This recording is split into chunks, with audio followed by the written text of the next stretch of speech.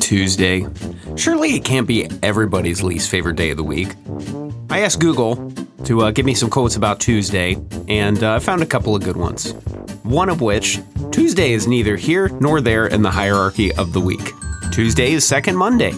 Tuesday is the most sensible day of the week. Let's just jump to my favorite, though. Tuesday's troubles will vanish by Friday. That's a good one.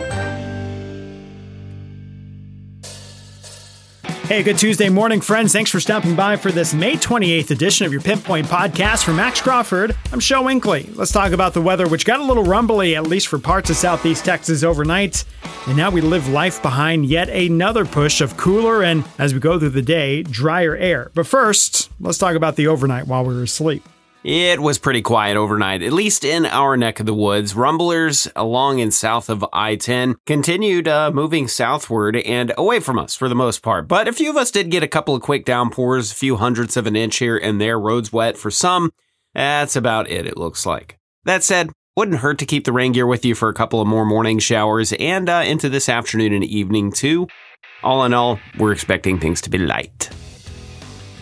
All right, so that cold front came on through. The couple different changes you have here for your Tuesday. It's a little cooler. Temperatures about 10 degrees off from where we were yesterday. It was the upper 70s, low 80s for your Monday. How about we do the upper 60s, low 70s for your Tuesday? I think the biggest thing you're going to notice, though, it's a bit breezy. Have plans to take maybe a trip on the I-35 corridor.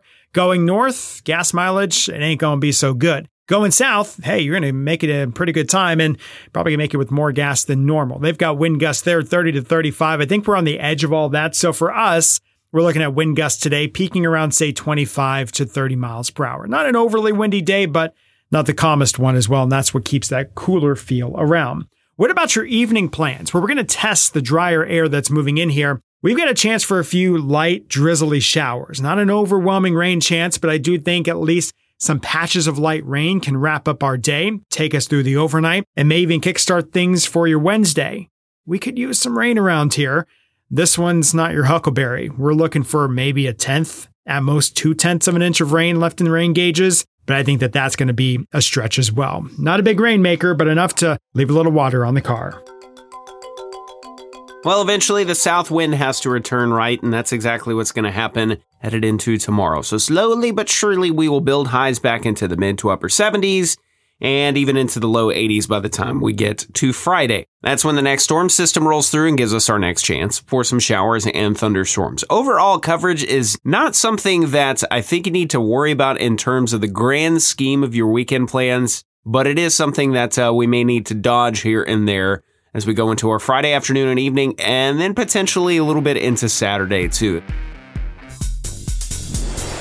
All right, so you have weekend plans. We're watching it close. If a cold front can get stalled in the Brazos Valley, so that might mean we need to up the rain chance a bit for your Saturday and Sunday plans. Look, don't cancel them at this point. Just if we do have a rain chance that continues, if this front can't sweep through the entire area, a few rattles of thunder, a few flashes of lightning may send us indoors for some of those outdoor activities. We'll keep eyes on it. At this point, just a 30% shake for both Saturday and Sunday.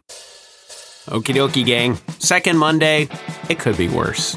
Let's go out there and try to enjoy this Tuesday. Grab onto that north wind while we can until it gets a lot warmer, which looks to be not too far away. Take a look at that 10-day on the Pinpoint Weather app, where you can always get the latest from us, Shel, and the gang on the Pinpoint Weather team. Have a good one. We'll see you soon.